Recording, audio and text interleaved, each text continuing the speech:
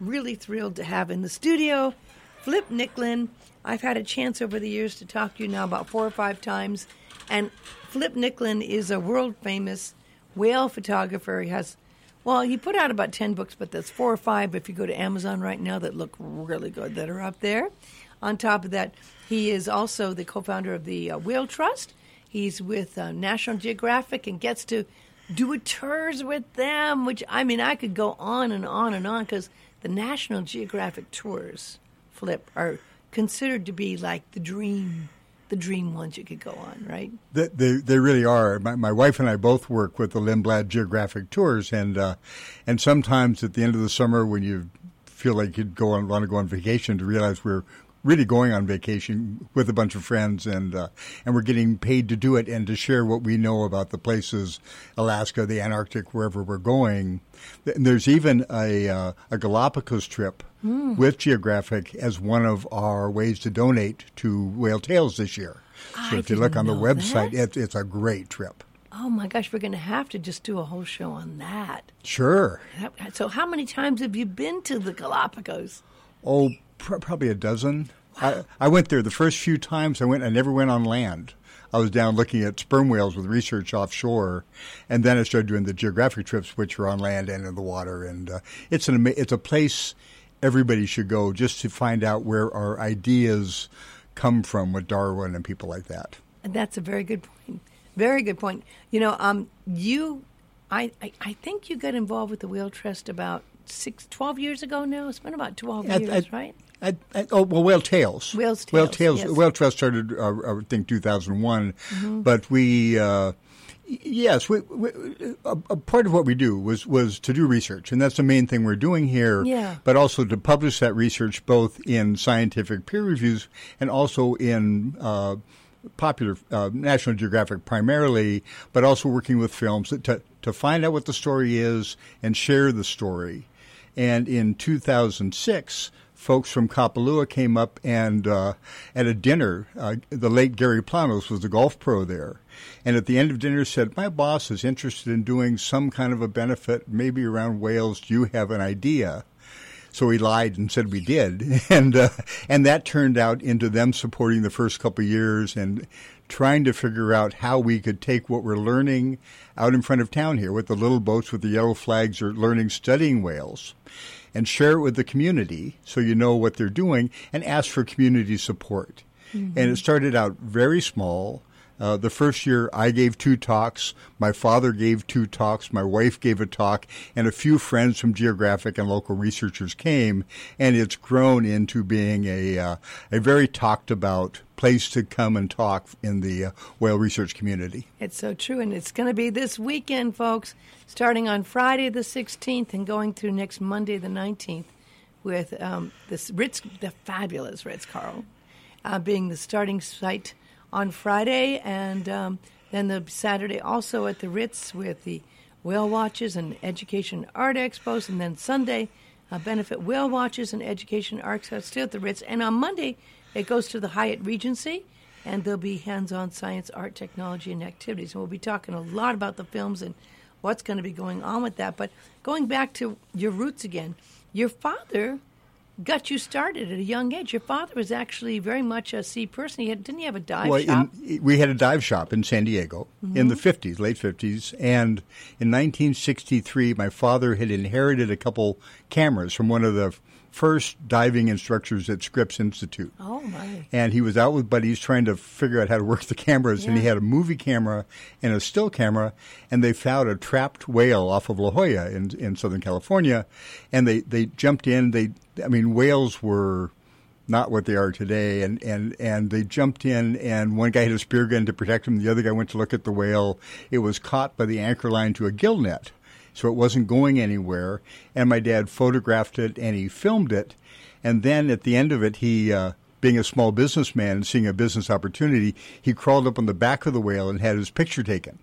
And that led him to be in the newspapers and also to going back to New York City and being on a TV celebrity game show at the time called To Tell the Truth. I remember To Tell the Truth. And he was one of those guys telling the real story. And a guy from National Geographic, Bates Littlehales, saw the TV show, got in touch with my dad. They became great friends, but my dad was a whale expert. He'd seen one. I love it. That's a great story. That's a great story. Well, we all know how respected National Geographic is, and it's kind of like, well, I have to say at that time, I'm sure it was a boys' club. There were not many women involved. Right? There were a few, Jody Cobb and a few, but yes, it was a very clubby, very family businessy. Yeah. But that led us to Maui, because my dad, because of that, and meeting the people from National Geographic, came to Maui to do humpback whales the first time. The first 2 stories that National Geographic did that featured the whales here were in 1976. My dad worked on that with Bill Kurtzinger, and in 1979 he came back again and did that story, and I did all the stories after that that featured this area. So it was... that was in the early days. Yeah, early days, and having no idea. My dad came out and dove with us in 1999, and we're looking at a bunch of the things we're studying today, and he looked down and he pulled me aside and said, were they always doing all this stuff? Because they were just looking for a friendly whale or a cow-calf, just any whale they get a picture of. Yeah. They had no idea all the things they were doing out here. Well, it's so evolved since then, my gosh. I mean, my mind kind of boggles at what has happened and all the information and how huge it's become as an industry now, too. As you know, back then, the whales were an endangered species. When I came here in 1979, I worked on an IMAX. My dad became the second camera guy to all kinds of films. And people would ask him, and he'd tell people he was the second best whale photographer. He said, well, who's the best? He said, whoever hires me this week. But I came to shoot production stills on an IMAX film and met all these researchers that were working here. At that point, humpback whales were protected in 1966. In 79, there were probably less than 1,500 humpbacks in the North Pacific. We did a big survey that ended in 2006 where they found that now there were 18 to 20,000, and they've continued to grow. My guess would be they're over 25 to 30,000. So they've come back. They've been tremendously successful. And we were out this morning, and one of the things we've noted this year is there's so many whales right now. There's just unbelievable numbers of whales. We never saw cows and calves close together. And the last few days we see 3 or 4 cows and calves really close to each other. And it's amazing. It is amazing. Absolutely. And you know, you have done, gosh, thousands and thousands of pictures of whales. And if people, you know, have seen some of your great photography, I mean, you're really famous for that. You became, over the years, considered the most famous whale photographer. And with some great photographs. You even had... You told me a great story how there was a book you didn't even know you did that's in the Smithsonian put together a book and used your photographs. And then you had someone else write the stories, right? Well, you know, what was great is I met the researchers working here. And that's where all this comes from. And I would come in, and my job was I came in, my father had done the film Gentle Giants of the Pacific. Oh, really? Gentle Giants drifting through the blue abyss, blah, blah, blah. And when I met Jim Darling out here in the IMAX film, we looked down, there were a bunch of males chasing a female, and he was going, get pictures of those bloody head knobs. And I was going, well, that doesn't sound like gentle giants to me. And so it's not. No. But if you don't understand and appreciate these animals for what they are, then you don't appreciate them, and you won't make good decisions about them. So I thought my job was taking what we think about whales, finding out what we're learning about whales with science, and try and bring people along, but keep the magic and the love of whales as you're doing it. And that's basically been the career. And a bunch of the people coming this weekend, that's what they do. They give us more information about whales and still keep the magic alive. Can we go down the list? We can. Make sure my glasses are right. John Ford, a pioneer killer whale researcher, and I met him working here. He's one. We had 5 boats of little researchers. The whole idea of looking at living whales was new. John, as a master, as a grad student, thought he could tell different groups of killer whales by their sound, by listening to them, and it was voodoo science at the time. Well, he turned out to be right, and he ended up at the end of his career running the Canadian programs on marine mammals for the Canadian government in Western Canada. So he went from voodoo science to top scientist. Wow. Is he going to be on Friday? He's going to be on Friday. Marty Wolf. And I should say the time because I didn't before. It starts really right afternoon, 12:30 p.m., and it goes to 5:30 p.m. on Friday. but there'll be a couple breakdown sessions. There's also a 2 p.m. to 5:30 presentation, right? Because there's two parts. There's the Education and Art Expo at the Ritz, and then there's also the presentations. Right, yes. Marty Wolf is going to talk on Friday. Marty, I remember his name. Marty's great. We've started out, and it was all science, documentary photography, and education, because that's what we knew. And I met Marty a few years ago, who's an artist, and who's an artist telling the story of whales and whale watching at a level really beyond anything I dreamed of. Mm-hmm. And he's a hilarious character. I mean, he's fun, he's funny, and he's really taking whale watching pictures from whale watching boats legally to a completely new level. So we put him on. He brings whatever friends he wants to talk about whales, whale art, and whale watching. And it's always, I never know what he's going to do, but I know it's going to be interesting. Mm-hmm. He's become a great friend, and has a whole new dimension. Oh, yes. No, I think this is his fourth year or so. Mm-hmm. No, he's a tremendous addition. Christine Gabriel works in Alaska, close to where we live in Alaska, with whales in Glacier Bay. She also is doing work on the Big Island, and she's with a group of people that are studying a bunch of the things, whale song, migration, looking at whales and whale behavior on the Big Island, and she's done that for years. Well, there's a fascination with the whale song. There's still a lot to be learned, and some think only, and I've heard people say it's only the males. That's what we learned. That do the song, which is very interesting. Yeah, so some wonder if it's territory or if it's a way for you to actually communicate and find each other. And there's still a lot being we've been looking at, when I met Jim Darling on March 10th, 1979, we found the first singing whale that we could find underwater. We call him Frank because he was the sixth whale of the day. A, B, C, D, E, F. F as in Frank. Oh, I thought it was for Frank Sinatra. Everybody thinks that, or Frankie Valli, or one of those characters. And on that day, Jim asked if I could dive down and free dive under this whale and shoot pictures of its genitals to find out whether it was a male or a female. I don't think he told me how loud they were. Is it really that loud? It's 160 decibels. It's like a jet engine loud. It really is. And as I got down, and this is snorkeling down, as I got under the tail, you could feel your whole body, your air spaces and your sinus. And, I mean, you almost can't think. It's just pounding on you. And just as I got under and started to take a picture of the tail started to lift up above me. And every Gregory Peck scene with Moby Dick came back right then. And what he was doing was looking back to see who was underneath his genitals blowing bubbles. Which, that would make him think understand. Twice. But we found out with Frank, and then I came back the next year to do more pictures. We identified all the singers we could find, and all the singers we've ever been able to find sex of have all been males. You know, and as much as I've heard, and I've heard quite a few whale songs with the mics going down, but I never knew they were that loud, because you hear them underwater and you don't know how far they are away because it carries so long and far. But to be right on top of it, it was that loud. So when I started using small video cameras, we'd go down with rebreathers and set on the back of whale, not in the back, but close to the singer underwater, and it would blow out the speakers when two dives. Seriously? It just shred the little baffles in the speakers because it's an amazing sound. When we've been talking about, Jim Darling will be talking about whale song and what we're doing now, and we've worked at answering a bunch of those questions. We don't know what whale song is exactly, but we know a bunch of things it's not. But and then some people think it changes from year to year. Oh, it does, and it is continually changing. Mm-hmm. It changes and moves around. And one of the studies we're doing now that Jim's probably going to talk about, he talked about it earlier this year, was we look at Mexico, we look at Japan, we look at the Philippines in here and look and see how those changes and how those songs differ. But each year, as you come here in January, you get a song, and it will be different by the end of the season. And when it comes back to next year, it'll be subtly different. And you see that some of those changes are incorporated in the other locations.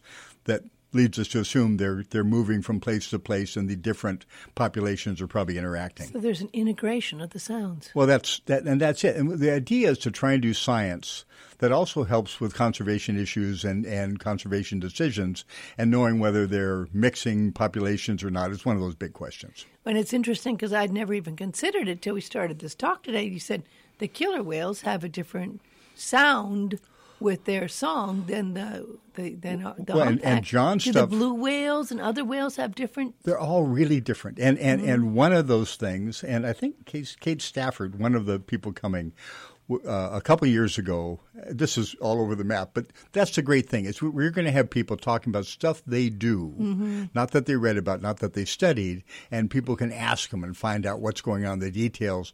But a few years ago, and I'm the photographer, so I'm interpreting the science as a photographer.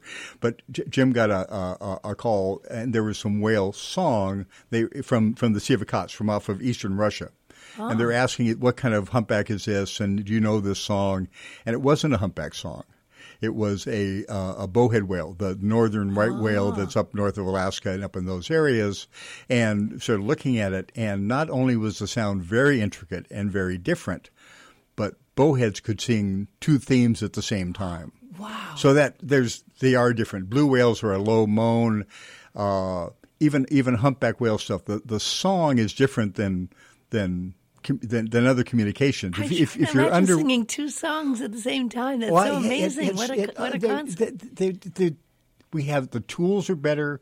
The people know more. There's just flooding stuff coming in all the time. There was just a big conference in Halifax where you get 2,000 researchers together showing all the new stuff and little things. We're better to do presentations on how song is changing. We have better tools for measurement. I mean, just the drones and getting aerial views has changed a bunch of what we look at. But it was described, Jim Darling was talking to a geographic researcher, and she, after talking to him, said, well, it sounds like you folks, us, the guys that started in the 70s, have discovered a new continent. And the next generation gets to find out what's in the interior. And I think that's probably a very good. Well, and again, folks, this is Friday, and it's done by donation. A suggested donation, I think, is it $20? $20 would be great. And we encourage more, but if you threw $20 in, that would be great. And then we're going down the list Friday at the Ritz-Carlton with, if you just tuned in, with Flip Nicklin, one of the world's... Well, Saturday or now, yeah. Okay, so Saturday we're still at the Ritz, and that starts early in the morning at 7 with benefit whale watches, going till about 11:30 a.m. if people want to sign up for those. Are there going to be some of and the presentations are in the afternoon, so that's... Okay. Yeah. And do some of the people who are talking going out on the whale watches? They are, and you can get a full list at the Whale Trust site or the Whale Tales site that I'm sure we've got there. And but let me go to the other Saturday people. We mentioned. By the way, it's whaletrust.org. Yeah. Okay. Whaletrust.org. Okay. But we've got Jim Darling, and Jim Darling is who I started with, who's been studying whale song and gray whale work for years and years. Oh. Since he came here surfing in the mid-'60s and saw a bunch of whales and stayed. And he's one of the real pioneers. Kathy Moran is a senior editor at National Geographic for Natural History, and she's been there her whole career. She's been there since the early 80s. Wow. And she's the main wildlife person. If you're going to do a whale story, and she's going to talk about just that, about how our views of wildlife have changed and natural history have changed over time at National Geographic. And, of course, National Geographic has changed with it now with its great own channel and all the what you can see and involved in and everything that's evolved. Now Disney has bought all that, so it'll be really interesting to see where it's going. Ralphie Hopkins, if you loved the idea of traveling with National Geographic and Lindblad, he's their main photographer for Lindblad, and he's a tremendous photographer.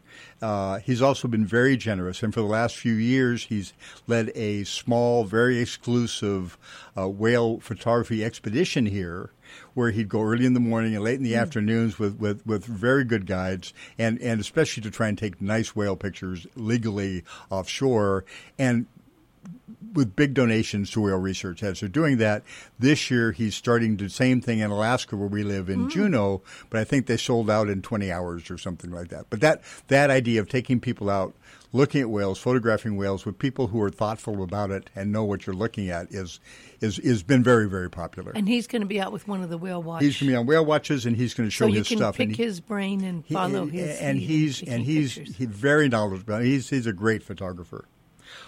On Sunday, we have Scott Krause and his wife Rosalind Rowland. Scott, they work with probably the most endangered big whale today. We had both the North Pacific and the North Atlantic right whale is very, very small population. They've had big losses in the last couple of years, and it's the right whale because it was the right whale to hunt. It was had very good fat content, and when it swam slow, and when you killed it, it floated. So in the old days of whaling with rowboats, it was the whale to get.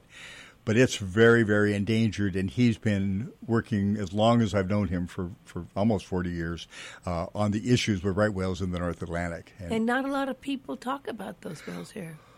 Well, they do on the East Coast. It's a big, big issue on the East Coast. And we are so lucky here to have a happy story. You know, if you're working here, you've got whales that are doing very well. They're coming back. Whatever we're doing it right. You know, between the whale watching and the research, there's some great stories of return of harbor porpoise to San Francisco Bay, but there's other populations like the North Pacific and the North Atlantic right whales that are really on the edge and maybe disappearing, and that will be a sad thing. But at least here's someone that takes that big issue and can tell you firsthand what's going on today. And they're protected, I assume. Oh yes, it hasn't stopped them from disappearing. Yeah, it's. I mean, no one's. They're not being killed on purpose. They're not being. It is ship strikes. They're very slow. They tend to swim in shipping lanes. Oh my! But here's someone who I know the published issues. He'll know what hasn't been said yet, and having those guys along will be great. Yeah. Ed Lyman is always wonderful. I mean, Ed with disentanglement of whales, and I've worked with him on a number of issues, both in Alaska and here, and he'll give you the latest in what we're doing to take whales with gear on them and set them free. I always kid him about going back to when my dad found that whale tangled up. And actually, the whale my dad found, it was 1963, at the end of it, he dived down snorkeling, took the line off the tail of the whale, and the whale swam away and was fine. But I should mention. But there's much better gear for doing that today. And you do free diving because you had to do that kind of. A lot of that stuff you couldn't have done. Right. And you do with free diving. You have some kind of flexibility, and also you could take pictures without bubbles and things like that. It's fast and easy with research, and some of the things that are happening, the new gear, so remotes, drones, rebreathers. I think there's going to be all kinds of exciting new ways to look at whales coming up. And I have to ask you about that because I find that the drones can be very noisy above water. I would imagine they're noisy underwater. We already have a lot of noise pollution. How do you feel about the fact that people may be going down there with drones that might be noisy? Well, there's a big sound loss through the surface. I doubt that drones bother humpbacks. There's a 60 dB loss through the surface temperature. I think if you flew them really close and put a shadow over their eye, they might react and stuff. But we're doing drone work. We have all the permits and stuff.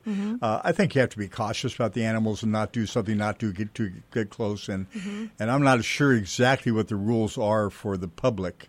But for us, we have to have special permits and things to do that kind of thing. But the overall view is tremendous, and we're incorporating that in when we start seeing what we saw and what we interpreted back from the 70s to what we can see now, and how we started doing a bunch of measuring of whales with helicopters years ago. And I'd be up there, and what I'd see from the helicopter would be that a whale would come in, a singer near Jim's boat. The whales would change, do behaviors, and disappear. The boat would never see it. But from the air, you could see that. Oh, really? So getting those bigger views of behavior, again, for the science that ties together all the other stuff. I think whale watching is great. I think going out with a bunch of people, having fun, looking at whales and making a guess of what that behavior is great. Having your own theory of why they're doing what. Trying to figure out how you prove that, how you measure that and get it through peer review, then it becomes more work as you go along. Well, and of course, we're blessed here because we respect that. But they're starting, I think, finally in Japan and other places to realize there can be money in whale watches rather than killing whales. You know. Oh, and I think it's real. One of the things I do at Whale Trust is work as liaison to our big donors and board members. So they take some of the stuff that they get from the internet, and I can help interpret it towards and compare it to what we know scientifically. And one of the things, with Jim Darling and a guy named Koji Nakamura, in the mid-'80s, we set up a whale watching research program in southern Japan that's been successful and very popular for years and years, and no one ever talks about it. It's different from the commercial whaling. It's different from the guys in the Antarctic, but like it's all more interesting and complex than it's presented. But those guys, those whale watchers in Ogasawara in southern Japan, are as defensive and protective of whales as anybody you'd ever want to be around. Do they still kill whales in Japan, or is it done illegally? I know they were trying to stop that. They were selling whale meat in Japan. I don't have to feel we still kill whales too. Not. Yeah, we're the third biggest whaling nation. Don't say that. I'm sorry. Oh, no. We do. I didn't know that. Yeah. You mean because of the Alaskans or the native Alaskans, and they sell it? Yeah.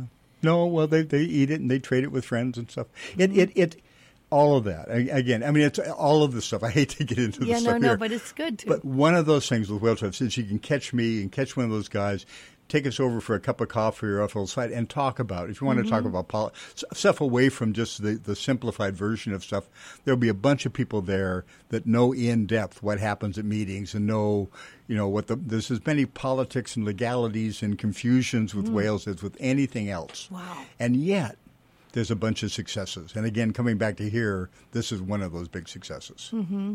Yeah, thank God. I mean, because I think that can be an inspiration for the rest of the world, right? Exactly. Yeah, and I think it is. We can see it. We live right by a harbor in Alaska, and we'd see one or two whales a year come through and feed near the harbor. This year we had 4 whales in the harbor for 2 weeks. How nice. So things are just changing. Do you still want to go? Is it too cold for you just to go dive out there? Do you do that? Well, don't dive, but you could go down. Imagine like Lahaina Harbor, and the best photography was running along the dock, shooting from the dock. It was very cool. I bet. And you still go back and forth from Alaska. Oh, I live in Alaska. That's our main thing.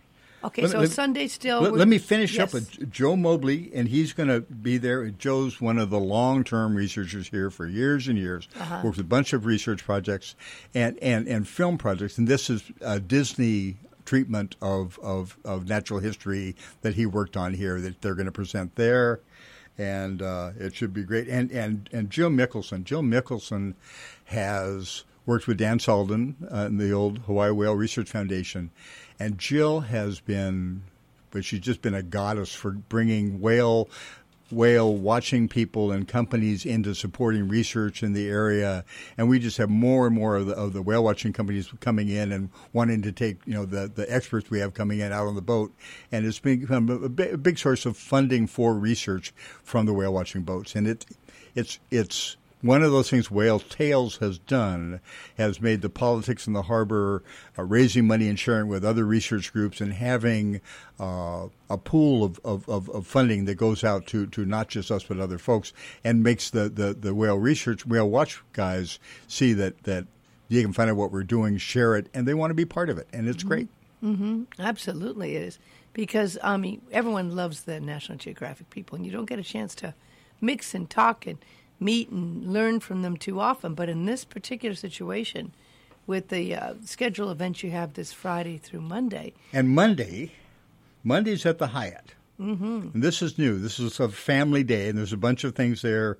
The things I know most about, the Big Pacific will be featured, which is a film that Jason Sturgis worked on. Jason showed up here 15 years ago and wanted to come on the boat and work with us as a videographer, and has been, I think for 2 or 3 years he was my assistant. Now I think I was his assistant. But now he's shooting for BBC and he did stuff for Pacific Life, and he worked on this big series, and they're going to show the series. That will be wonderful stuff. Do you know the time on that? I don't, but I'm sure it's on the website. Sometime between 9 a.m. and 3 p.m. That, again, is happening Monday at the Hyatt for this particular day. And McGilfrey Freeman, they're the IMAX people. Mm-hmm. And they did the IMAX film a couple of years ago that we worked on that was a tremendous IMAX film about humpback whales. That 1979 humpback IMAX we worked on was the first underwater IMAX. The new IMAX is so much better. I mean, it's just beautiful stuff. And they're here with Dream Big, which works for IMAX. Engineering Our World. And they have been a tremendous sponsor, and they have just sort of adopted us and figured ways to come back and do something with us every year for the last few years, and we hope they keep coming back over and over again. I wonder what engineering our world means. I don't know, but it's bound to be interesting. Yeah. And again, you mentioned about Disney getting involved with National Geographic, which is a big deal. But so you have Disney's Nature's behind-the-scene footage preview of Disney's Nature's dolphins. Yep. So I hadn't even heard about the dolphins. That's a brand new one. And they got the okay. A bunch of stuff hasn't been out. That's been sort of amazing to me, that group after group, and you know them because you work with them or they're old friends, want to show stuff or bits and pieces of stuff that hasn't even come out yet. Mm-hmm. And the one thing that can be frustrating is when you're doing the research, when you know something, when you're pretty sure of it, and when you can get it through peer review, maybe 2 or 3 years, to be able to at least give people a hint of what's happening now is really fun. And people have great questions, and lots of people come and drag you off and say, okay, I've heard this, what's really going on? That's really a very fun part of the whole event. And I didn't mention you do have a good book out on dolphins as well. Dolphin Face-to-Face, I think. Yeah, we have two. My wife and I did 2 kids' books for National Geographic: Face-to-Face with Whales and Face-to-Face with Dolphins, and they're really fun. They're aimed at sort of 6 to 9 year olds, but Linda, my wife, was really she wanted to do a kid book where you didn't have to apologize for what you told them years later. So it's very real information, but at a children's level that is easy for them to deal with. Well, it's always so amazing when you go on a whale watch and you see a kid's face the first time they see a whale. The first time they see a whale getting out of the water, whale up close. I mean, you know that it's making an impression on them for life. Yeah. I mean, of course, it did at you because you were pretty young when you first went out with the whales, right? Oh yeah. Well, and no, I think one of the wonderful things, I mean, the whale watching part of this whole thing, to get people out there, whether it's doing a day trip here or one of these National Geographic Lindblad expeditions, to be there and talk about what we know and what we're learning and what it all fits into the system of things while you're looking at the animal in the wild. Mm-hmm. When Geographic started, it was to capture and disseminate geographic knowledge around the world. To do that while you're in the field looking at what you're talking about, it's wonderful. Now, there's got to be certain tips that you have learned over all the years. Now, you've been doing this for like 50 years of whale photographs. I see, it's amazing. And I have a good camera, too, and I have a bad camera. I have my iPhone. I have my Canons. But you know what? You'll end up taking your phones, and you see people go out and hope they see a whale out there. And next thing you know, they're holding up their iPhone thinking they're going to get a picture of this whale that's out there. And it's like I said, if that's going to come out like a little dot there. I'll give 2 things. Okay. 2 things. One is if you have a camera that has all these scene modes, it's got all these different things, picture of a flower, there'll be a sports mode, which is an action mode. Mm-hmm. Put it on that. Because for whales and doing activity, that's it. Mm-hmm. The second thing, I don't care what kind of camera you have, including an iPhone, the best stuff on your whale watch will happen close to the boat. Mm-hmm. It all won't, but sometime during that trip, the guys with long lenses will wish they had an iPhone. I hadn't thought of that. Be ready for that. Well, and we've seen this happen. As you said, there's so many whales out there now. I mean, that, you have the reality is you have more chance to see whales and photograph whales because there's more whales out there in the sea, And, of course, you're never allowed to chase afterwards, but the whales do come. Oh, they come to you. They come. They do. We had whales today. We were watching an active group out there, and they disappeared for the longest time. And for some reason, I just looked down, and one of them was under the boat, upside down, looking at the boat. Really? And that happens. Well, one other thing, and this was the first whale quest, the first time we did one of these events.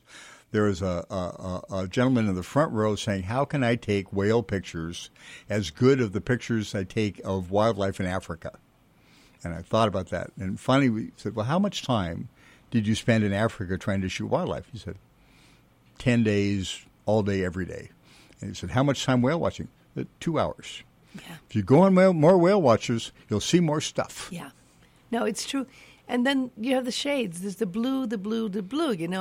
You're out in nature in Africa, you get a lot of yellows, you had a lot of, different kind of colors. But, when you're doing whale pictures, you're going to have blue. You're going to deal with all kinds of shades of blue. Yeah. And on top of that, you're dealing with a big subject. If you're up close, it's a big subject. I imagine it's more than you can't get it in even in a wide-angle lens if you're up close, diving close to it, right? So that's one of the tricks. Yeah, really wide lenses and working close to big animals. But again, go at sunset. Mm-hmm. All that blue turns to gold, and it can be very nice. Good point. Yeah, there's always that golden hour. That's something that comes up in every geographic story. You can't have too much blue. But one of the things we're doing this year is more not only sunset trips. We're doing some evening trips. Oh, really? And you can find them. Can you see the whales in the evening? No, but you can hear them. Oh. So you go out at sunset, you shoot until the sun goes down, and then socialize out there. And actually around this area, in a lot of areas, they sometimes sing more at night than the daytime. So you're out there, it's a nice evening, you have a little snack, and listen to whales and talk about what whales are doing. So I've heard that they've never been able to photograph whales mating. Is that true? Well, not humpback whales. Humpback whales, right. The other whales, like bright whales, the pieces are coming over you the whole time. And it may be, we have better tools all the time. We have drones and stuff. We haven't seen it. And that's a big question. And one of the things, we have 3 studies right now. One, the song work we've done for a long time. Female choices, what the female state is in their choices, trying to figure pregnancy state, and where you can't, to find out when mating happens, you have to figure out when. You can't figure what's happening before and after until you figure out when mating happens, and we don't know yet. We haven't seen that. But it's happening because there's more calves all the time. Yeah, absolutely. I'll keep this as G-rated as I can. Okay. The whales that you see mating a lot have large testes weight, sometimes 3% of body weight, gigantic. Humpbacks are 0.016. They're quite small in the scheme of things. So probably whatever they're doing is quite quick, maybe underwater, but we don't know. It's really nice that there's still mountains to climb and things to see. So much to learn. When we're going out, you're going out and you're trying to answer a question. You're trying to get skin samples or IDs or recordings, but you also bump into things that surprise you. And I think that's probably what's going to happen. Someone on a whale watching boat or flying a drone or some researcher looking at something else is going to look down there and see it. And but it may be fairly quick. I just don't know. It's not something we're out looking for, but whatever's going on as far as mating and having calves, it's working very well because we're seeing lots and lots of babies out there. Do whales sleep? Yes. Not like us. You can't make them unconscious. They're conscious breathers. One of the things that Lily did years and years ago is he tried to anesthetize dolphins and they die. If you knock them out, they die. So it's a I guess profound resting. You see singers are down for about 20 minutes or so at a time. Some females we had down up to 45 minutes, and they're just holding still, barely twitching, barely moving, and they're they're resting or whatever they're doing. They're not swimming around. They're meditating. It could. Well, I go there. I go there waiting until they get to be the right time for mating. And Linda goes. They're doing telepathic love poetry. So it's somewhere in between. There we go. I like that. I like that. I can do that. I can do a book of telepathic love poetry with whales. I could do that. That's funny. That's good. They inspire all kinds of things. I like your wife. Right now, I think that's a brilliant concept. Yeah. Brilliant concept.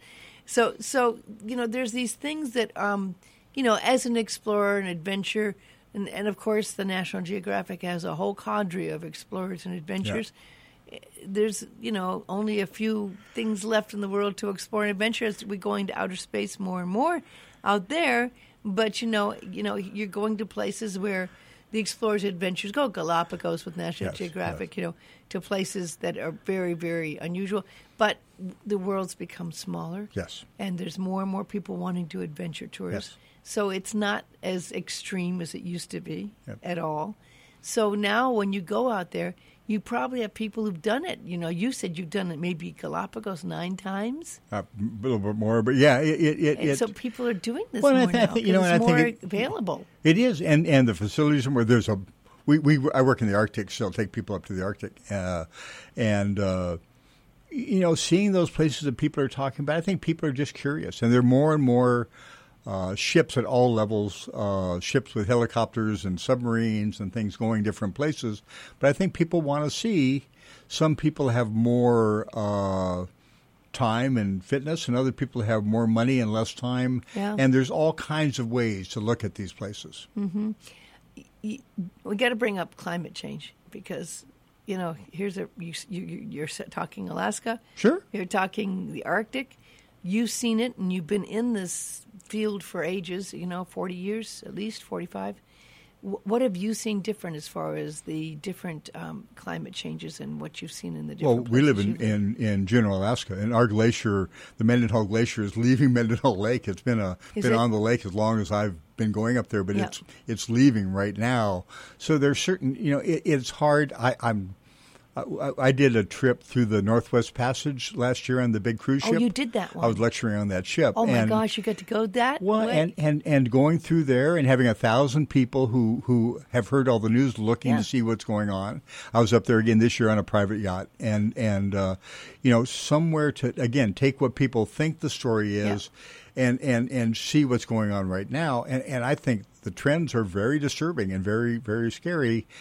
What's happening right now, I think it's great if people can go look for themselves. It is. I suggested a story as a tongue-in-cheek, going, "Who are the winners of climate change?" Climate change is a big, complicated thing, and some places will grow food they couldn't grow before. Some animals will thrive where they couldn't. At the same time, it's really scary talking about diseases being let go through the permafrost. So it's somewhere, I don't care what it is, but if you're getting excited from the news, from the internet, or from fundraising, please think about what you know about the radio business or whatever it is and how media handles it.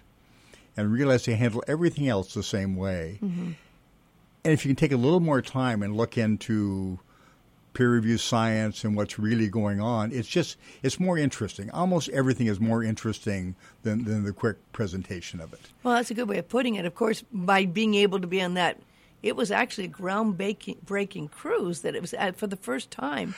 Cruise. What ship was that? The Crystal Serenity. Oh, right. And you couldn't have done that most years. And still, the number of weeks when you can do that, it's a very small window. I was up this year at the end of July, and there was lots of ice and lots of wildlife, and that was great, And it doesn't mean the issues aren't there. It doesn't mean they're getting, but it's not.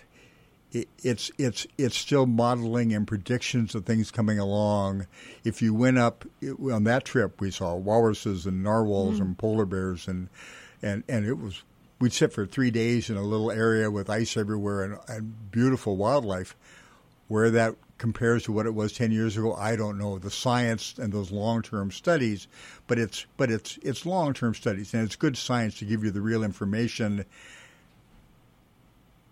And I hope people enjoy digging into it more. I think that's an important issue.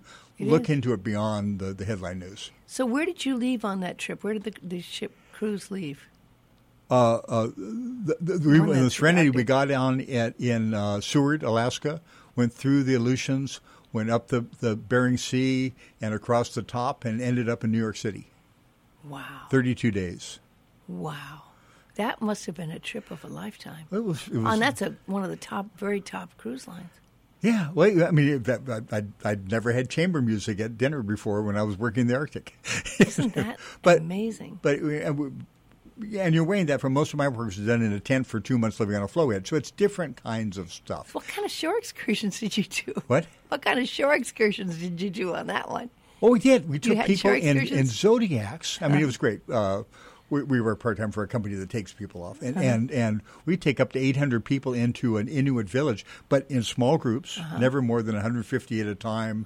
And it was really great. They're going in and meeting local people, finding out what it's like to make bannock, bread and things, what the Indians are doing, Inuit are doing. They'd go into the communities and see art that they'd made and talk to local folks. It was, I guess the scary thing for me with big cruise ships is whether it stays like that or whether it gets replaced with their own sails and stuff. But it was very positive. I think people were a third of the people were really into the natural history part of it, but it's 1,000 people. There were people taking dance lessons, and it's a completely different kind of experience. But it was not negative. It's kind of mind blowing, really. I mean, because I'd heard about that one, and for you to be able to be there and be a part of that's amazing. Well, and I think that's a great thing. Back to the lineup of the people coming this weekend. Yes, all of them are explorers. All of them have lots of information beyond just what they're talking about. And the talks are an introduction, but track them down. Talk to them. Ask your questions. I think you can do that on the cruises if you go on the whale watch cruise. And that's exactly. Most of my cruises are 2 weeks, and it's great because if you want to get into something, you might want to spend a lot of time in a general talk. Yeah. But they want to talk about something that's more controversial. Buy me a cup of coffee, we'll talk about it. So this is starting this Friday, folks. So it's really, really, really right around the corner, and it's an amazing opportunity to have experiences and to learn and to go on the benefit whale watches and to see the art expos. And there's going to be brown bag lunches with Dr. Jim Darling on Saturday at the Ritz, and the Sunday presentations. And there's a lot going on that you really probably should go to the site to find out more about, because you can go into detail there. And that's whaletrust.org, whaletrust.org. And again, remember, on Monday, it's going to be up at the Hyatt Regency, and there'll be some very special screenings. The Big Pacific, which is featured on PBS, and a film screening of McElroy's Freeman's Dream Big, Engineering Our World, and the film preview of Disney Nature's Dolphins. And so this is a big weekend, and I always look forward to talking to you, Flip. I mean, you have fascinating stories. I love just hearing some of your stories, and, of course, the stories go on and on and on. But people can also look on Amazon and see his 4 or 5 books that are at least there on Amazon, the dolphin and the whale ones, and amazing photographs. I mean, it's always a treat to have you come in studio and have a chance to talk one-on-one with you. And please, track me down if you want to meet one of the people or talk about stories. I'm happy to talk to whoever's there and look forward to this weekend. Yeah, Dr. Jim Darley, Dr. John Ford, Christine Gabriel, President of Hawaii Marine Mammal Consortium, and Ralph Lee Hopkins, and more. Great experiences, wonderful times, and a chance for you to really get to know parts of the world and our backyard in ways you may never have known or thought about before, and to celebrate the whales as well, which is wonderful. We're so blessed. Yeah. We are truly blessed. Also, I do want to tell people they can go to find out more about Portugal. On our trip to Portugal, they go to Kathy Takushi from Captivating Journey. Her website's captivatingjourneys.com, or they can call her at 244-1414, 244-1414. That trip's coming up in October. It's an amazing deal. And she has 1 cabin available on an amazing trip that's coming up real soon to Egypt as well. I want to thank everyone for listening. I'll be back tomorrow here, and we'll see you then. Aloha.